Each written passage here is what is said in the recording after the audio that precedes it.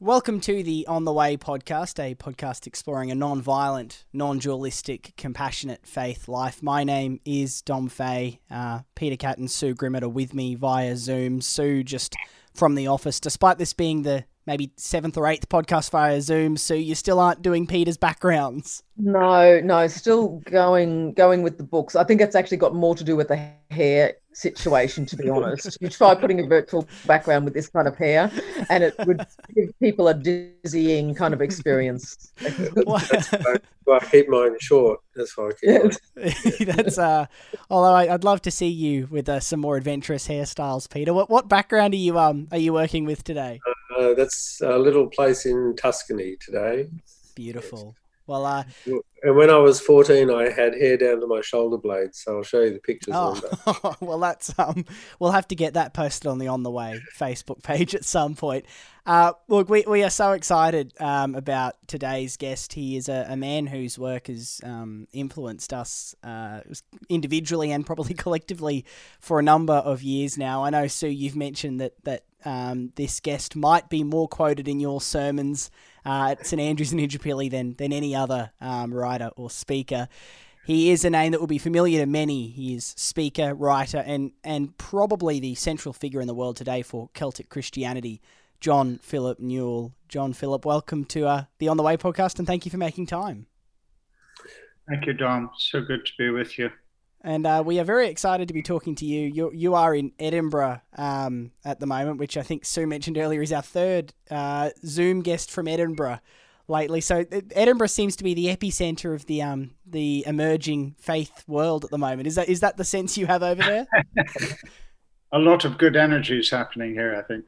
Yeah, beautiful.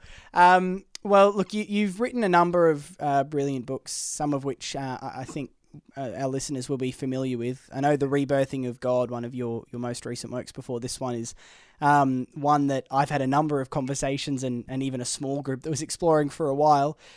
Your latest book that's only recently come out is called Sacred Earth, Sacred Soul, Celtic Wisdom for Reawakening to What Our Souls Know and Healing the World. Through the course of the book, you do look at a number of the key figures in the Celtic Christian movement over the past few thousand years and the influence they have had. Before we get into talking about Celtic Christianity, and we want to talk about some of the Celtic greatest hits as well, things like Thin Places and Anam Cara and all of those as well in this conversation. But I'm interested if we can start, John Philip, with your own experience with the Celtic tradition, how you found yourself, I suppose, walking in this space. Yes, I grew up in Canada. My father was Irish and my mother Scottish, but they met on the outside of the Atlantic. So I was born in Canada, which makes me a bit of a sort of mid-Atlantic confusion. In my accent, people often don't quite know where to place me, but I feel very comfortable on both sides of the Atlantic. But in Canada, growing up as a boy, I grew up in a very conservative evangelical Christian tradition.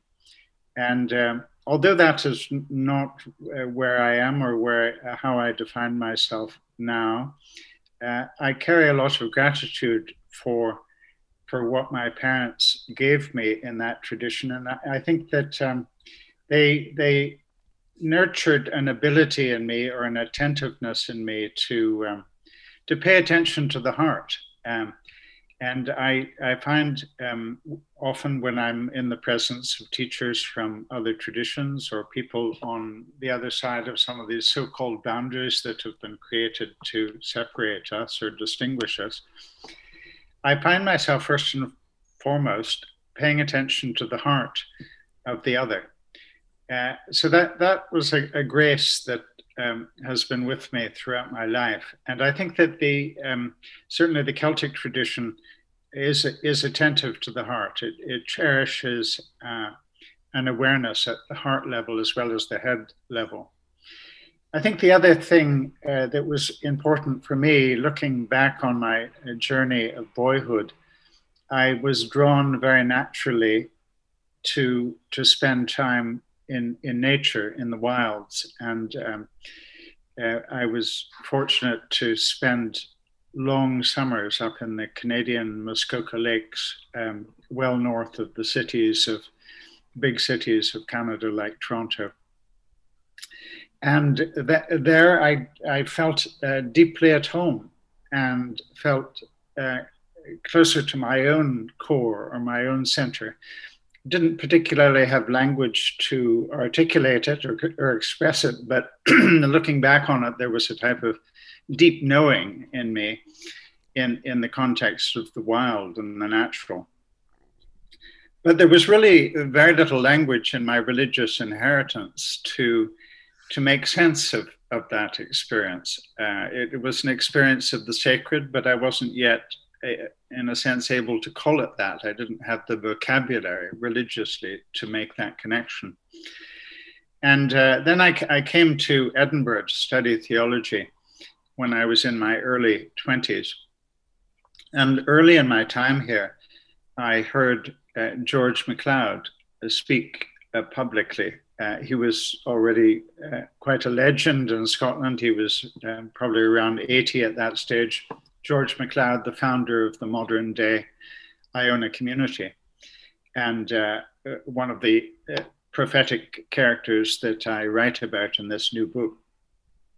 But I remember clearly hearing him speak publicly in Edinburgh, and I was a young man, and I heard, I think for the first time in my life, a Christian teacher articulating a sense of the sacredness of the earth and also the sacredness of non-violence as the way of true relationship, not only between us as individuals, but between us as nations. And that was a coming home experience, hearing George MacLeod. And I realized very clearly at that moment, as I was listening to him, I need to find a way of coming close to this man. And I didn't know how I was going to do that. But about a month later, the universe provided me with the opportunity. I was on the island of Iona, and I bumped into the great man on a path on Iona. And he, as I recount in the book, he said to me, "Newell, come back for a whiskey." And I don't think I had ever had a whiskey at that point in my life, and certainly not at 3 o'clock in the afternoon. But when the great man says, "Come back for a whiskey," you go back for a whiskey. And that was the beginning of a very important relationship. And George MacLeod really opened a gateway or a doorway into a way of seeing that I was deeply hungry for. And since then, it's been a matter of building and digging more deeply into this tradition and into the Celtic stream of wisdom, and asking, how do we apply this wisdom to this moment in time in our lives individually, but also collectively? Yeah, it's MacLeod is one of the figures that you do write about in the book, in the journey of the Celtic tradition, and you attribute him with the quote that thinking that matter matters.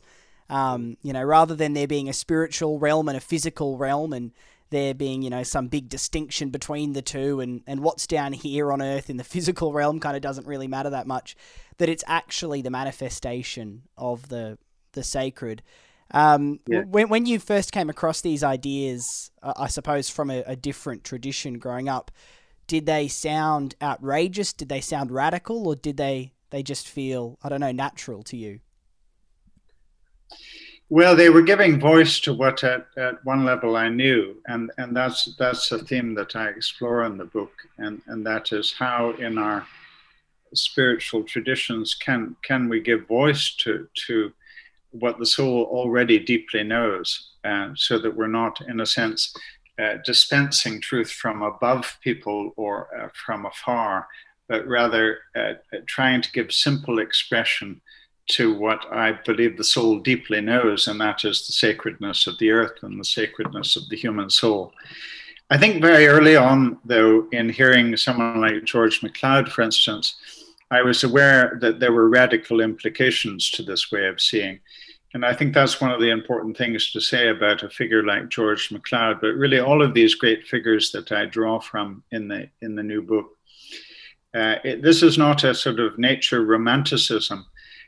This is a tough, demanding, grounded spiritual vision, because when someone like George MacLeod says matter matters, then part of what he's saying is how we handle one another in relationship physically matters. How we care for the bodies of those who are suffering and hungry, poor, matters. How we handle the body of the earth in its resources with reverence and with equity, these matter. And I knew that George MacLeod was someone who didn't make people feel comfortable in his articulation of vision, because it is challenging. So I was aware that that there was a radical edge to this stream, and certainly what I have discovered in my years of research, study, teaching around these themes is that again and again, these prophetic figures in the Celtic stream, so many of them have ended up being pushed out of the church or declared as heretical. And that's usually an indication that the message is holding some radical challenge, and that's certainly the case in this stream. Yeah, Sue and I were on this Zoom chat a little bit before the other two of you did jump in, and we were talking about how we both picked that up from the book and looking at these characters, that often people think about the Celtic tradition and they think about deep peace, and they think about this really beautiful sense of calm and groundedness, which is all absolutely there. But you wouldn't think deep peace and groundedness would be enough to get all these key figures silenced and shunned by the church. So there really are radical implications that maybe are often overlooked in the... Maybe this is the meatier part of the Celtic tradition is often overlooked by people who appreciate the beauty of Celtic prayers or Celtic spiritual music, but don't quite come to grips or don't quite hear the voice in there that's telling them this is awakening you to an entirely different way to relate to everything in your life, and one which probably the empire, whichever empire you live under, is not going to is not going to like. Are you surprised that that political edge of the Celtic tradition is often not it might be a surprise to people? Yes, it sometimes takes a while for people to wake up to the implications. But you're absolutely right to say that there is this element of groundedness and a deep peace that can come with a reconnecting to the sacredness at the heart of our being. For me to continually be called to awaken to the beauty and the sacredness that is at the heart of my being, a pure gift of God, and to look for that and to serve it and to find ways of setting it free at the heart of your being. This does have a beauty and, in my experience, a deep peace to it. And there's that lovely prayer in the Celtic tradition that originates in the Western Isles of Scotland, which is deep peace. And it's speaking of the deep peace of the running wave, and the deep peace of the flowing air, and the deep peace of the quiet earth, and the deep peace of the shining stars. And then it ends up with the deep peace of the Son of Peace.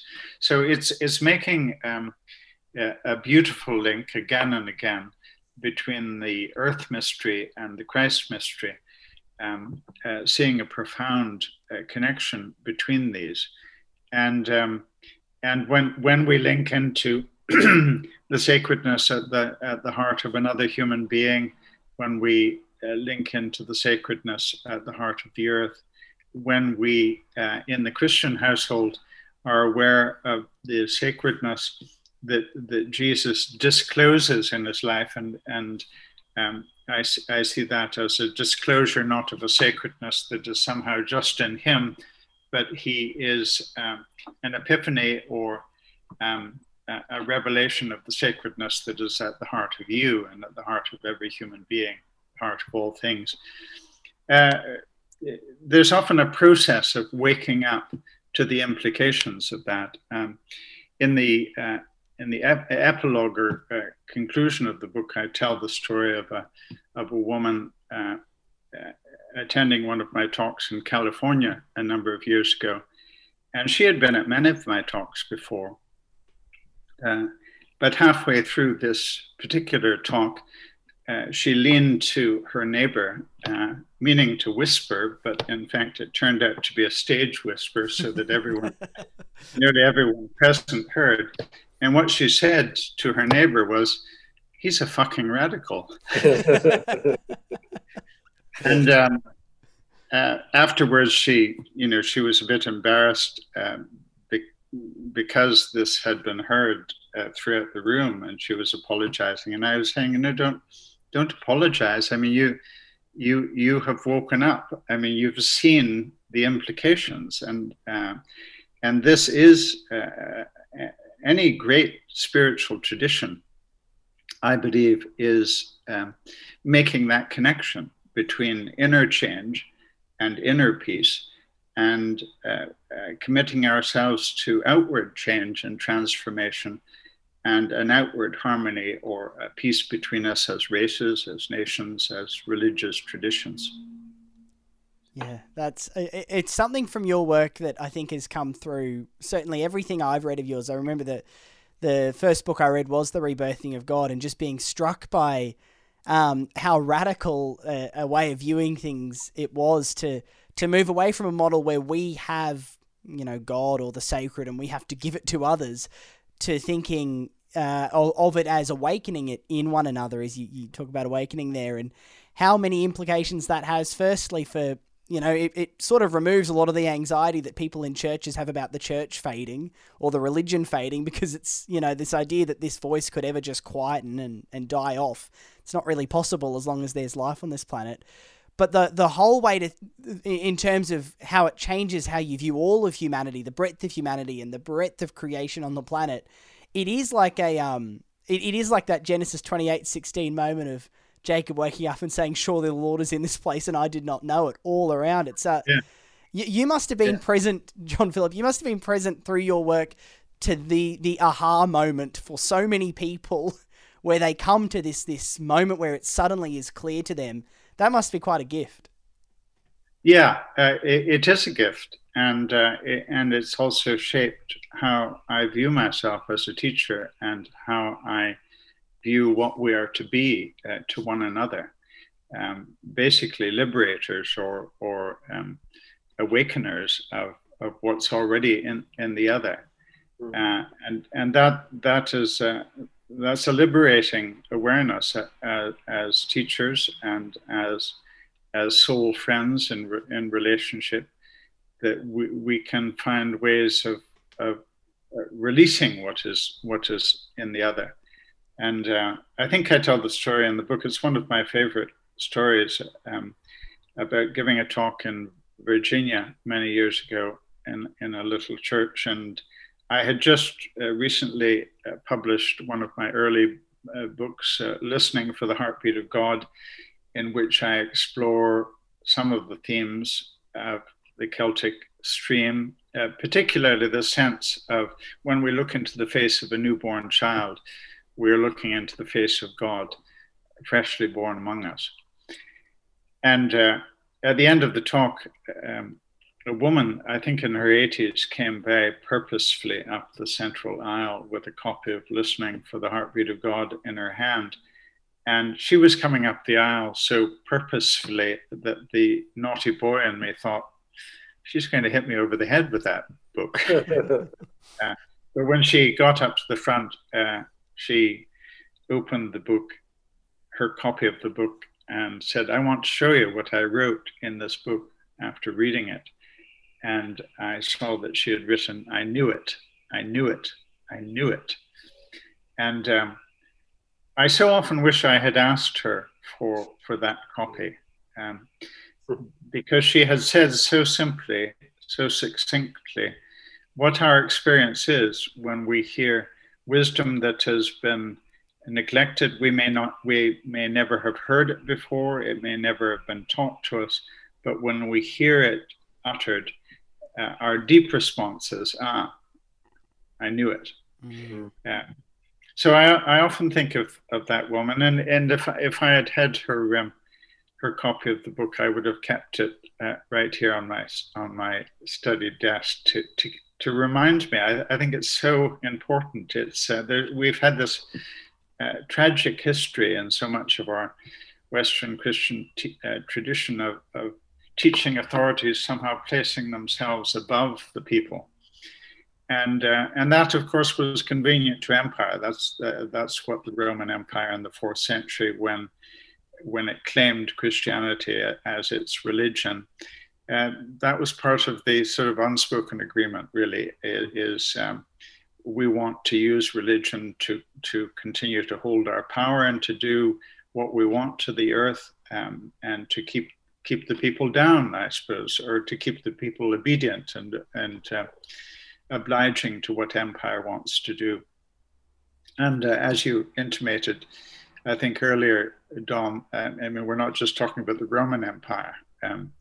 We're talking about what the British Empire has been, what the American Empire has been. Any attempt by a nation to dominate and exploit the well-being of other nations for their own sake. And capitalism is the current empire. Yes, absolutely. Yeah. I think too, we have this double move where people feel anxious or feel that they failed in some way because they don't have faith in their understanding. They say, I try to believe, I can't believe, but they're trying to believe in something that's being imposed from outside. And instead of getting that resonance that you're pointing to of saying that, oh yes, of course, I've always known that this is true. And that for me is where real faith is founded, when you get that echo in your own soul of something that someone is maybe revealing to you, but it has to come from within. But I feel the church has done such a disservice when we've made faith to be some sort of competition or some sort of propositional assent, that people then have the double anxiety. Not only are they being robbed of the faith that is theirs anyway, but they are then feeling bad or guilty because they can't align themselves with what's being imposed from without. Yes. And one of the things I've loved and so appreciated in the Celtic Stream and applied and have tried to be true to in my own life, and this is a theme that we find as early as someone like Pelagius in the Celtic world in the 4th century, and that is the important discipline of having an anam cara, a friend of the soul or a lover of the soul, because while there's this emphasis on needing to know truth deep within ourselves rather than just know about truth through sets of propositions, there is this inner attentiveness that's being encouraged, and only I can do my digging for that inner truth. Rather than you telling me what's in me, or a teaching authority telling me what's in me.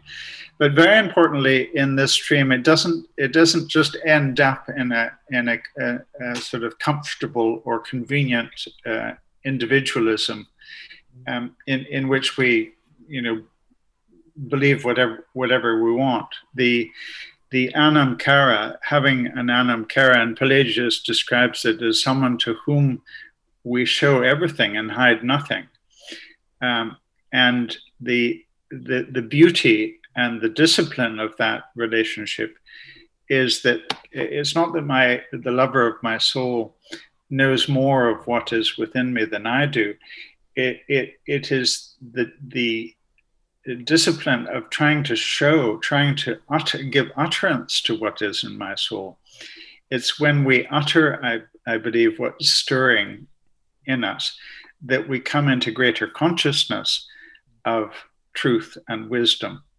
And it's as we become more and more conscious, especially in the presence of another who has faith in us and another who loves us and cares for us, that consciousness more readily then moves into action in our lives.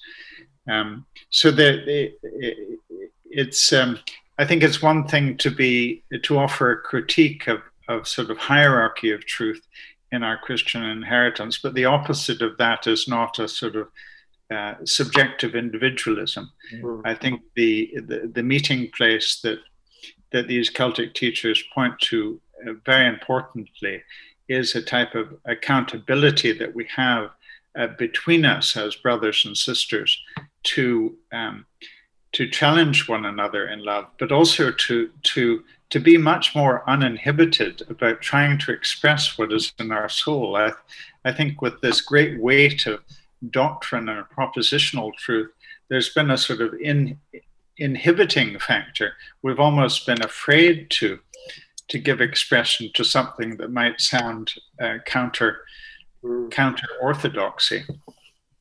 Yeah, I think that's spot on. Absolutely. When I joined the church, I joined the church because I discovered that I was actually interested in spirituality.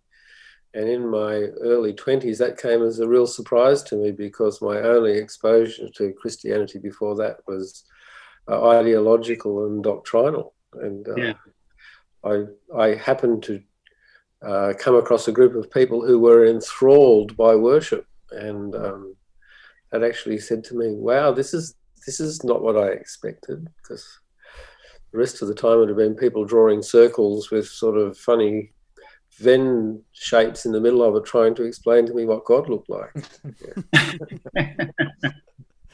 Yeah, that's beautiful. And I know, following on from that, you use, I can't remember who it is you're quoting in this part of the book, but you use one phrase talking about the unity and connectedness of all things, not at the branch level, but at the root level. And that stuck out to me as such a profound truth, speaking of this whole individualism approach that we often try to, in corporate groups and gatherings, have this connectedness at the branch level, that everyone is thinking, expressing, showing the exact same thing. And it moves us away from the truth, which is that the branch level is not where we're connected. We're connected underground in the root system almost of the soul and of life itself. It's such a, I suppose, in a sense, it's such a deeper connection than any connection of thinking the same dogmatic thoughts could ever be. Yes, I think it's a very important principle. The teacher that you're referring to was Alexander Scott in the 19th century, and interestingly, a friend of Charles Darwin's. So as Darwin was developing this sense of everything unfolding, everything forever evolving, Scott at the same time and in a very complementary way was looking at the essential interrelatedness of all things.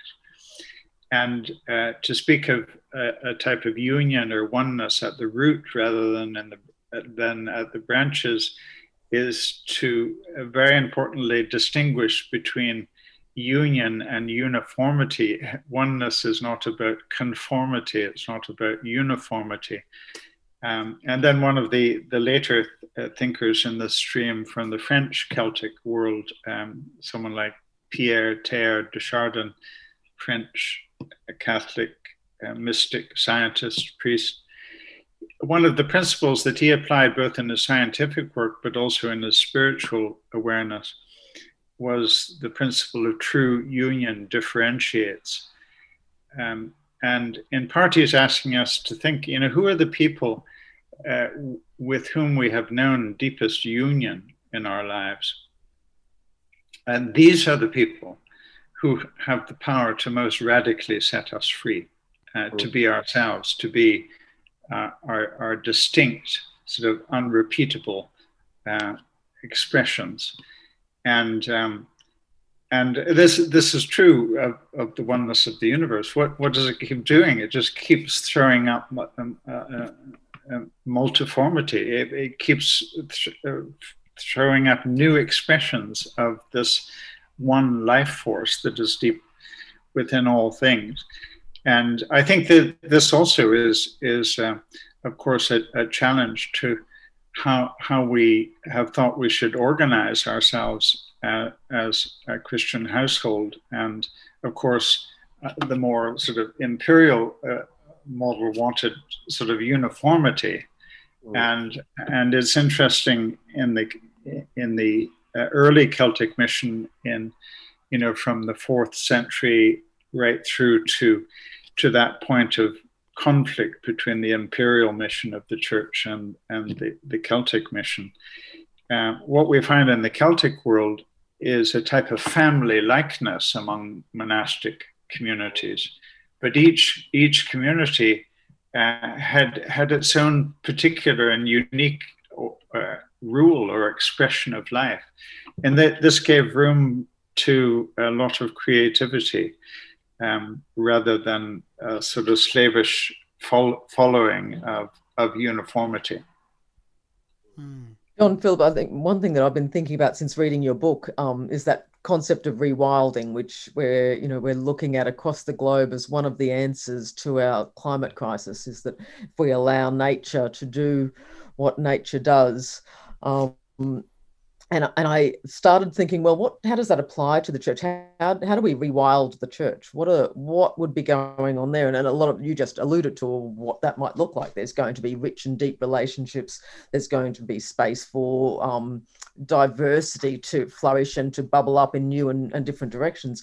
And there's going to be family, like that kind of deep familial ties need to be there to allow that. When you look at the way forests rewild, they are connected, and we're increasingly aware of how much they communicate. And but I think it also applies to within ourselves. We could ask ourselves, how do we rewild ourselves?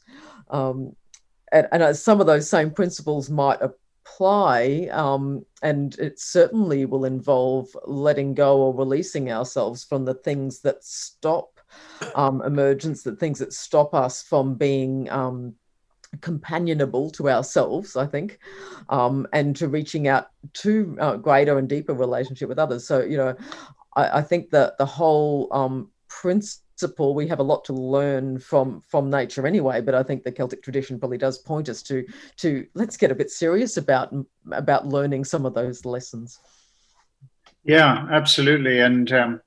And I think one of the things that nature shows us and the universe at large shows us is that anything that is living keeps unfolding. It keeps finding new expression, new form. And if something has stopped unfolding, changing, then it's dead. And this principle of allowing ourselves, as the very name of your podcast indicates, we're on the way. we're in a flow, and where is this deep sort of flow of the sacred within us? Where is it taking us, both individually but also together? And there's this rewilding of the world. Is so important, and one of the expressions, one of the expressions of it is a movement called the Church of the Wild, which is it's finding expression in different parts of the Western world. I think it's been primarily in the United States, but in the Church of the Wild movement, there are these sort of lovely practices of remembering, as the Celts said, that when they spoke of the cathedral of earth, sea, and sky, it's this remembering that the real cathedral of God is this living, unfolding, natural cathedral of the universe. And I think it's important in our cherished places, these places where we do gather inside four walls. These are places that we have often cherished because of community and because of relationship and because of inspiration and the important things that have happened in that space. But one of the things I feel is we need to keep remembering that these cathedrals of our creating these sacred spaces of our creating are really just like side chapels onto the big cathedral. And we need in our language, in our rituals, in our teachings to keep, in a sense, moving from the side chapel back out into the big cathedral, and to allow that sense of the immense and uncontained sanctuary of the divine to keep informing, to keep inspiring what we do in the side chapels.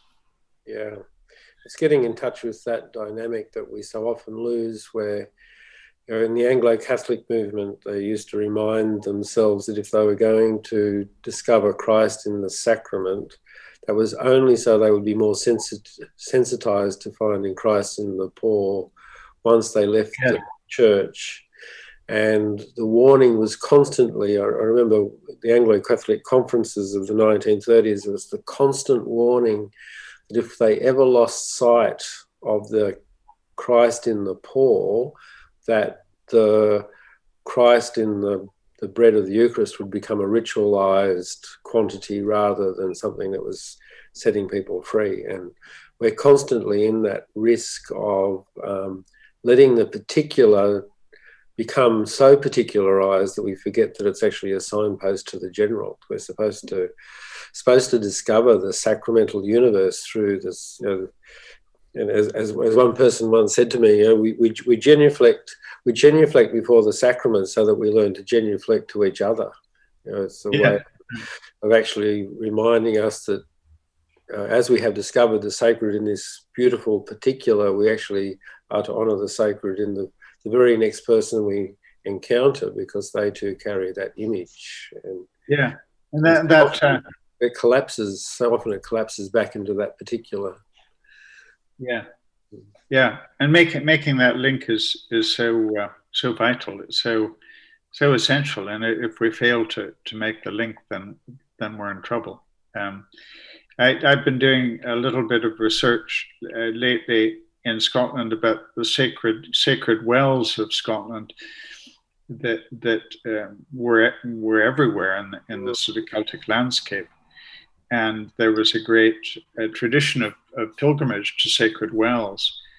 And in the 16th century, at the time of the Scottish Reformation, a sort of an extreme form of Calvinism was really leading the aspects of the Reformation. And I sometimes refer to the 16th century reformers in Scotland as the Scottish Taliban, because they were often, it was often a very violent Reformation.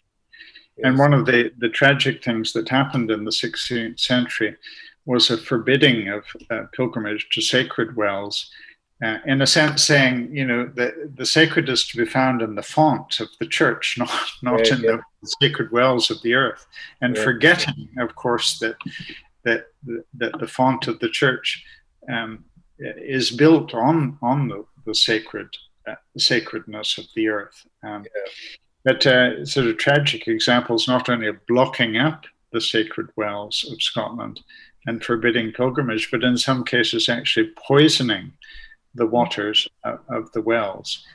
And this is a tragedy in and by itself, but it's also a metaphor or an expression of how religion has often ended up trying to block up the deep well springs of the sacred in those way beyond the four walls of the church, or to somehow inhibit an accessing of the sacred flow of the divine deep within the earth, and very importantly, the sense of sacredness that we encounter in the poor. I actually love that part of the book. I love the St. Bridget stories too, because it's also that stopping of the feminine too, of the sacred feminine is also in that imagery of water and the wells of St. Bridget. So, what a powerful image that they physically had to fill them up. It's such a tragic thing. I also would like you to the story, and I was trying to flick through and find it quickly, because Hiroshima Day is coming up shortly too. And you tell the story in here when we're thinking about how what a metaphor, the idea of what actually happened, when the atomic bomb was, and we're actually looking at the atom itself and how that is, the microcosm of what was going on there. And meanwhile, we're all in our churches still just proceeding as usual. I think it'd be important right now to kind of unpack that one a little bit too, if you could, to tell the story again. Yeah, that's right. It was it's a story from George MacLeod's life, and he was on the island of Iona when news came through of the dropping of the atom bomb. I have the passage here if you'd like me to read it. Absolutely, yeah. It's so beautiful. I mean, I actually will. I was thinking I would share that with certainly my congregation, because with Hiroshima Day coming up, and it will probably be this podcast will probably be released soon after that. So I thought I would share it. But if you could read that, that would be very, very wonderful. Yeah, I never like to even try to paraphrase George MacLeod. I mean, that's just to go. That's just to go to his words.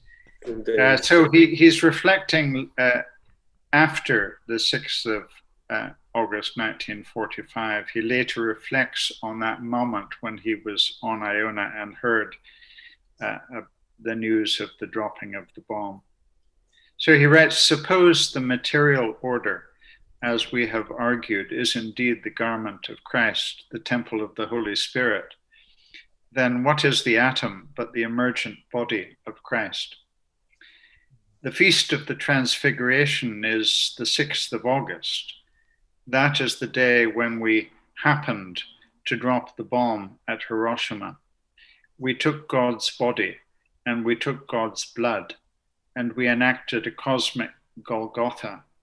We took the key to love and we used it for bloody hell. Nobody noticed. I'm not being cheap about other people. I did not notice it myself. I was on Iona celebrating the Feast of the Transfiguration in a gown and a cassock, a hood, a stole, white hands, saying with the whole Christian ministry, 'This is my body, this is my blood.' At the same time, our so-called Christian civilization, without church protest, made its assertion of the complete divorce between spirit and matter. One man noticed, when the word came through to Washington of the dropping of the atom bomb, mission accomplished, Dr. Oppenheimer, in large degree in our name its architect, was heard to say, 'Today the world has seen sin.'"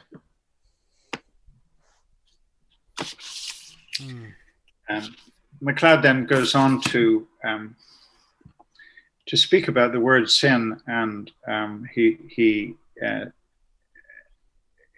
reminds us that etymologically it comes from the Old High German sunda, which means sunder.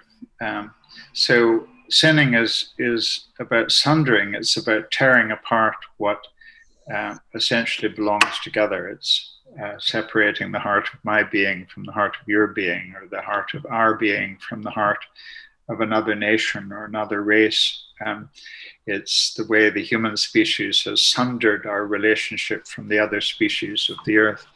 This is all the sinning that we are part of, that we need to turn from.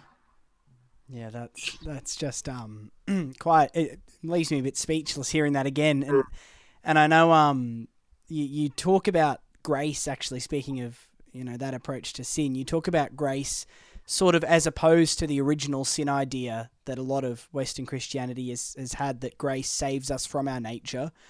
That grace instead is what returns us to our nature. Grace is what makes us natural again. And it is intriguing to think about how people of the faith could allow something like that to occur without much reflection of what a violation of this creation itself that actually is. And I'm wondering, John Philip, actually, I wanted to go here at some stage talking about the poet Kenneth White and his concerns with the problem of the word God, how the word God might in some way be part of the problem in this, because it's continually setting up this idea of a spiritual realm and then a physical realm, and God then just becomes this intellectual exercise of, do you think about God as a real thing, yes or no, and not really relevant if you choose no.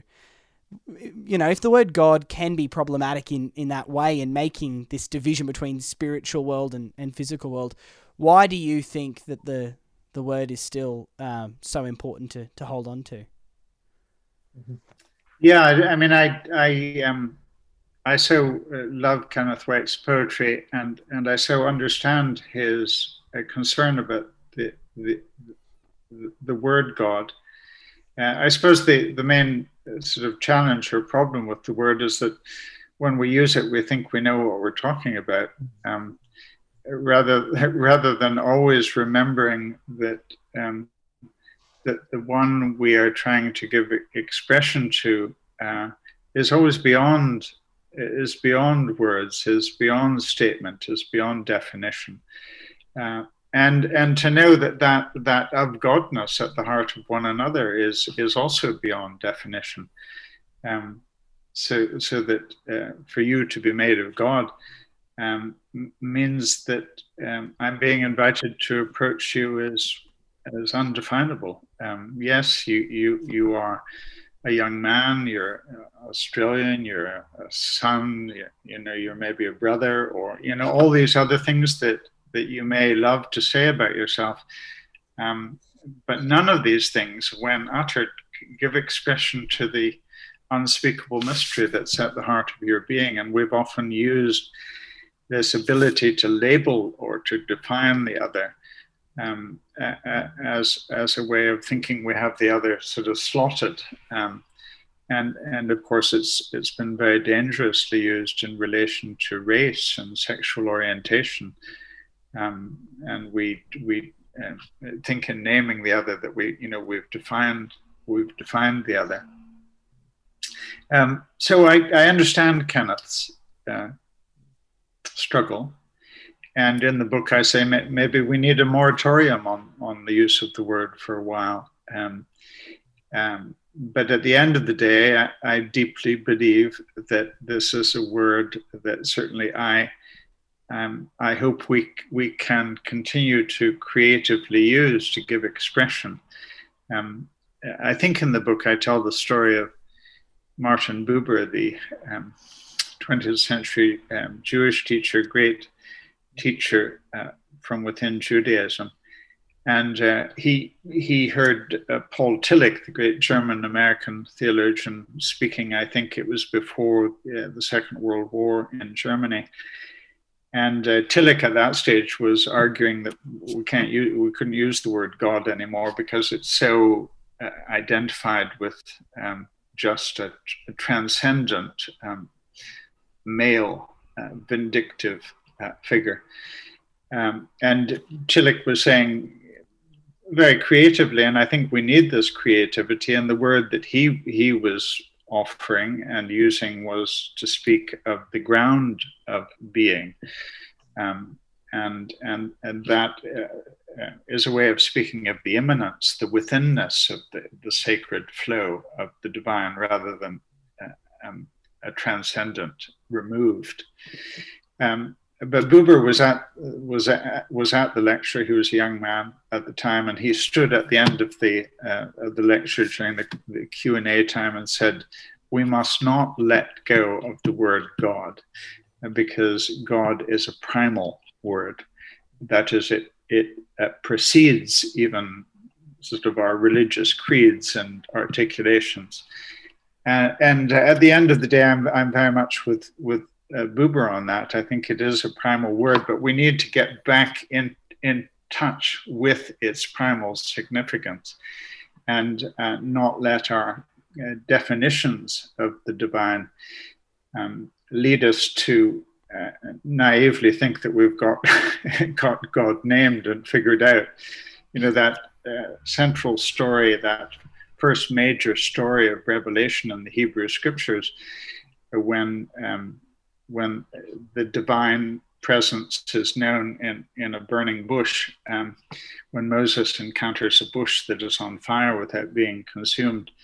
And my rabbi friend from New Mexico, Rabbi Nachum, likes to say about that story, well, the important thing about that story is that the bush, not that the bush was burning, but that Moses noticed, because every bush is on fire. Everything is on fire with the divine. Yeah. But when Moses says, tell me who you are, I want a name, the response from the fire at the heart of the bush, at the heart of all life, is I am who I am. Not I'm this, I'm that, I'm father, or I'm mother, or I'm Lord, or the other words we use. So, the great thing about someone like Buber, of course, is that he loves using all these many words. And I think that is the artistic and creative, expressive part of us that we love. Just like when we're in love with someone, we keep coming up with words, attempts to give expression to the beauty and mystery of the other. And I just before we leave, Martin Buber, whose Jewish expressions, I think, are so resonant with a lot of the Celtic stream. I love the story of Buber being asked by a German pastor if he believed in God. And Buber's response was, if to believe in God means to be able to speak about God, no, I don't believe in God. But if to believe in God means to be able to speak to God, yes, I believe in God. He goes on to say, of course, that the only word that is not metaphor that we use about the divine is thou. When we directly address the mystery at the heart of all life, and deep within ourselves, it's thou. It's a direct address. It's not me speaking about the divine. It's me trying to give expression of my heart and soul to the divine. Yeah, that's wonderful. That's wonderful. I'm just reminded of a story I've told on this podcast once or twice before about a high school student in some high school work that I do, who knew that I was in the faith role at the school and did not consider themselves to be somebody of faith.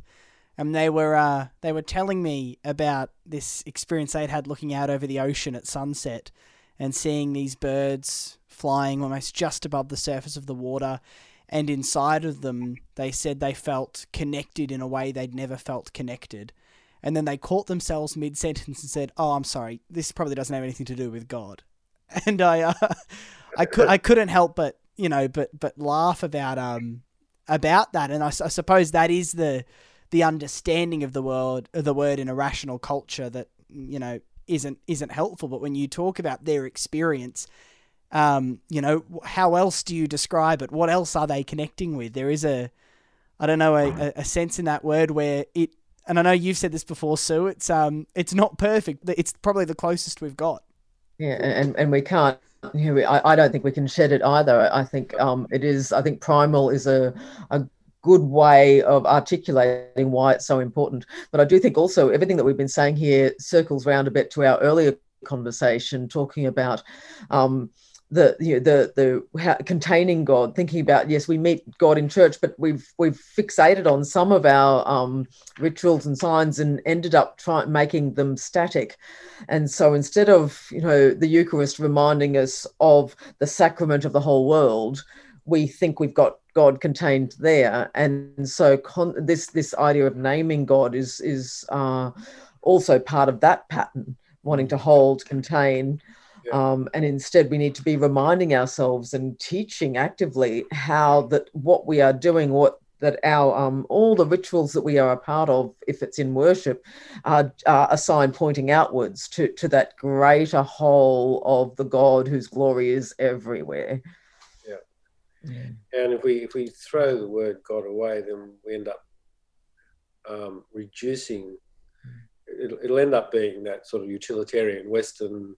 I mean, there's nothing that the Western culture would love more than for us to abandon the word God as something that keeps tripping us over, because it really wants us to become reduced to the needs of the empire, which are not to have God, drawing us beyond and asking us to inquire who we might be called to be. It wants to tell us who we are, and it's pretty simple stuff, you know. Go to work, buy stuff, live in a very contained set of relationships which we will define for you, and we will tell you when you're being good or not, and don't you dare refer to something else that tells us that life could be different or better or transformed. You know, that word you used very early on, John Philip, the idea that once we get a hold of the experience, we cannot help but be transformed. That is the most scary thing that the empire, that's the scary thing for empire, is the idea that people will be transformed into actually caring. Yeah, and we've sort of circled around to this theme a number of times, but it's that combination between the way someone like John Muir puts it, and I explored sort of John Muir's prophetic role in terms of awareness of the environment and the sacredness of wilderness or wild space. The combination that we hear in someone like Muir is that we need to keep falling in love, falling in love with the sacred wildness at the heart of all things, and it's when we fall in love, and then we know about giving ourselves, the connection between falling in love and wanting to live the way of sacrifice, live the way of giving ourselves for that sacredness at the heart of one another and the heart of the earth. And if we don't find ways, both individually in our lives, but also collectively in our spiritual communities, of feeding the love, allowing ourselves again and again to fall in love, then our action piece can become like a duty, rather than carrying the fire of love in it, which I think is the essential fire for true change. Yeah, and our political leaders are really keen on having us define the people we love as only those who belong to our family. So after policy after politics, it's about the importance of the family. So the financial measures that are being taken in the midst of the COVID lockdown are all about how we get food onto the tables of families. Yeah, basically says, we're going to even tell you who you relate to and who you care about. And we're going to just use it as a mantra to reduce your commitments to 4 or 5 other people, which means that while we're destroying the cosmos or destroying the homeless or attacking the refugee, we can tell you that those people don't really matter to you, because the people who matter to you are family. Whereas Jesus would say they are family, and so blow up the idea of family to the point where it is all encompassing. But there's this constant push for us to limit ourselves so that we don't care enough to make a difference. Yeah. And if we can't care about the person who's on the footpath as we walk down the street, then there's a good chance we won't care about the tree that's about to be destroyed. And so empire will continue to do what it does to the planet. Yes, absolutely. Lockdown has really revealed that. I was fascinated by an article talking about how this has impacted on single people, and I'm single myself, and I was chatting with friends about this, how, you know, and we have thankfully not had too much of a lockdown in Brisbane, but in certainly in other parts of Australia, there's all these bizarre rules of who you are allowed to visit. Yeah. And, you know, so, you know, family's the only one that makes a mention there, really, immediate family, but there's, you know, there's a need for companionship for everyone, but you suddenly realize what makes sense in the context of your societal system and what they don't compute at all, and what is not seen as valid. And there's people who are being isolated for a very long period of time because their relationships are not deemed to fit into the right categories. Yeah. And so they're just on their own. And I think if we're talking about transformation, that word, you know, this is all part of, in recognizing all those connections, we're talking about healing is the other word that we haven't brought up here. And I think rewilding is about healing.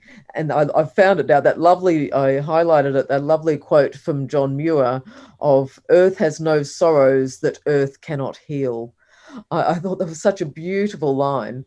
And I think it applies also to just recognizing that we are part of the wildness of the earth, and we have the capacity for healing, and the spirit that we know that imbues all life, and the Jesus who we follow, who was the great healer.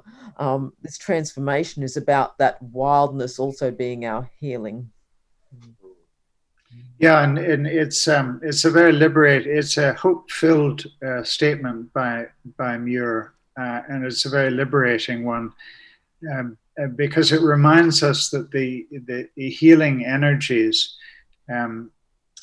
are there in the earth, and they're there in one another, and our role is to once again set them free, or to get out of the way of doing the things to the earth or to one another that have broken, infected the earth and one another. And it's a helpful reminder that we find in different expressions through these great Celtic prophets in the book, that our role is to assist or to be servants of this deep healing energy, this deep birthing energy. You know, there's the parallel theme in Bridget as the midwife of the Christ child, where we can't create the birth. Our role is to midwife and to enable what's trying to be born within one another and within the earth to come into being. Yeah, that's beautiful. I'm reminded of a conversation I had a couple of years ago in the midst of the turbulent times we're in, with a more conservative friend who said, "I just read the news every day and I think, oh gosh, we could really use Jesus again right now. You know, if Jesus wanted to come again right now, that'd be so handy." And something deep inside of me, knowing, you know, that deep knowledge you talk about, that's what is being wished for is happening every moment of every day, is being birthed all around us right now. And the incarnation, you know, I can't remember who I'm quoting from the book here, but that the incarnation, this might be John Muir as well, that the incarnation isn't this one-off event in the man of Jesus, but the whole thing, each tree, each bird, each rock, you know, each drop of water is the incarnation, the divine incarnation. It's tremendously inspiring and hope-giving in the midst of the climate crisis to think that the potential for change is being born all around us in every moment. Yes, it is Muir, Dom, and he even speaks about the geological formation of the earth as the instonation of God. Yes, yeah, that's beautiful. So, as we wrap the conversation up, John Philip, and we're so grateful for your time. It's you know, this tradition and these words, this way of understanding is so wonderfully life-giving in a world that, especially of late, I think has become quite aware of how disconnected and isolated and hungry we are to see everything around us differently. I am wondering, though, in what is still a very rational culture, a culture in which empire in one form or another is dominant wherever you look on the planet, what is it that gives you hope that we can have a reawakening to the deepest part of ourselves, that we can have a reawakening to see the world in this way, and rediscover, on mass in some capacity, who each of us actually are and what this life actually is. Yeah, your question makes me think of Thomas Berry, who was an eco-theologian, very much serving awareness of the sacredness of the earth. And Thomas Berry, before he died, described this moment that we are living through, and by this moment, I'm meaning this growing earth consciousness, this growing awareness of the essential interrelatedness of all things, this awareness that is really sort of breaking into our consciousness through every great discipline of thought and study, from ecology, right through to the economy of knowing our interrelatedness, and that what we do to a part, we do to the whole, and that we cannot be well just by looking after ourselves, but by looking after the other parts of this interrelatedness. But Thomas Berry said, we're living in a moment of grace. We are being given this awareness of the earth and the interrelatedness of all things, the likes of which humanity has never known. But very importantly, Thomas didn't leave it there.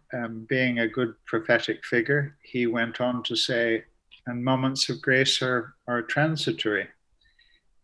In other words, will we meet this moment, and will we serve this moment of growing awareness of the earth and interrelatedness, or will we miss this moment? And that's the question before us at this moment in time. Are we going to serve this growing consciousness of the sacredness of the earth? And I would include in that a sense of the sacredness of one another, every race, every people. Or will we continue to live in ways that lead to a tragic missing of the moment, and an endangering of the life of this planet as we have known it? I suppose that is the question of our times, more than anything else. And I will say your work has just been profound and instrumental in my life, in our lives, in helping to awaken to meet this moment. So thank you so much, John Philip Newell. The book is called Sacred Earth, Sacred Soul, Celtic Wisdom for a Reawakening to What Our Souls Know and Healing the World. It's a brilliant book. You're a brilliant man doing brilliant work, and we are so grateful for your time to join us on the podcast today. Thank you. Many blessings to you.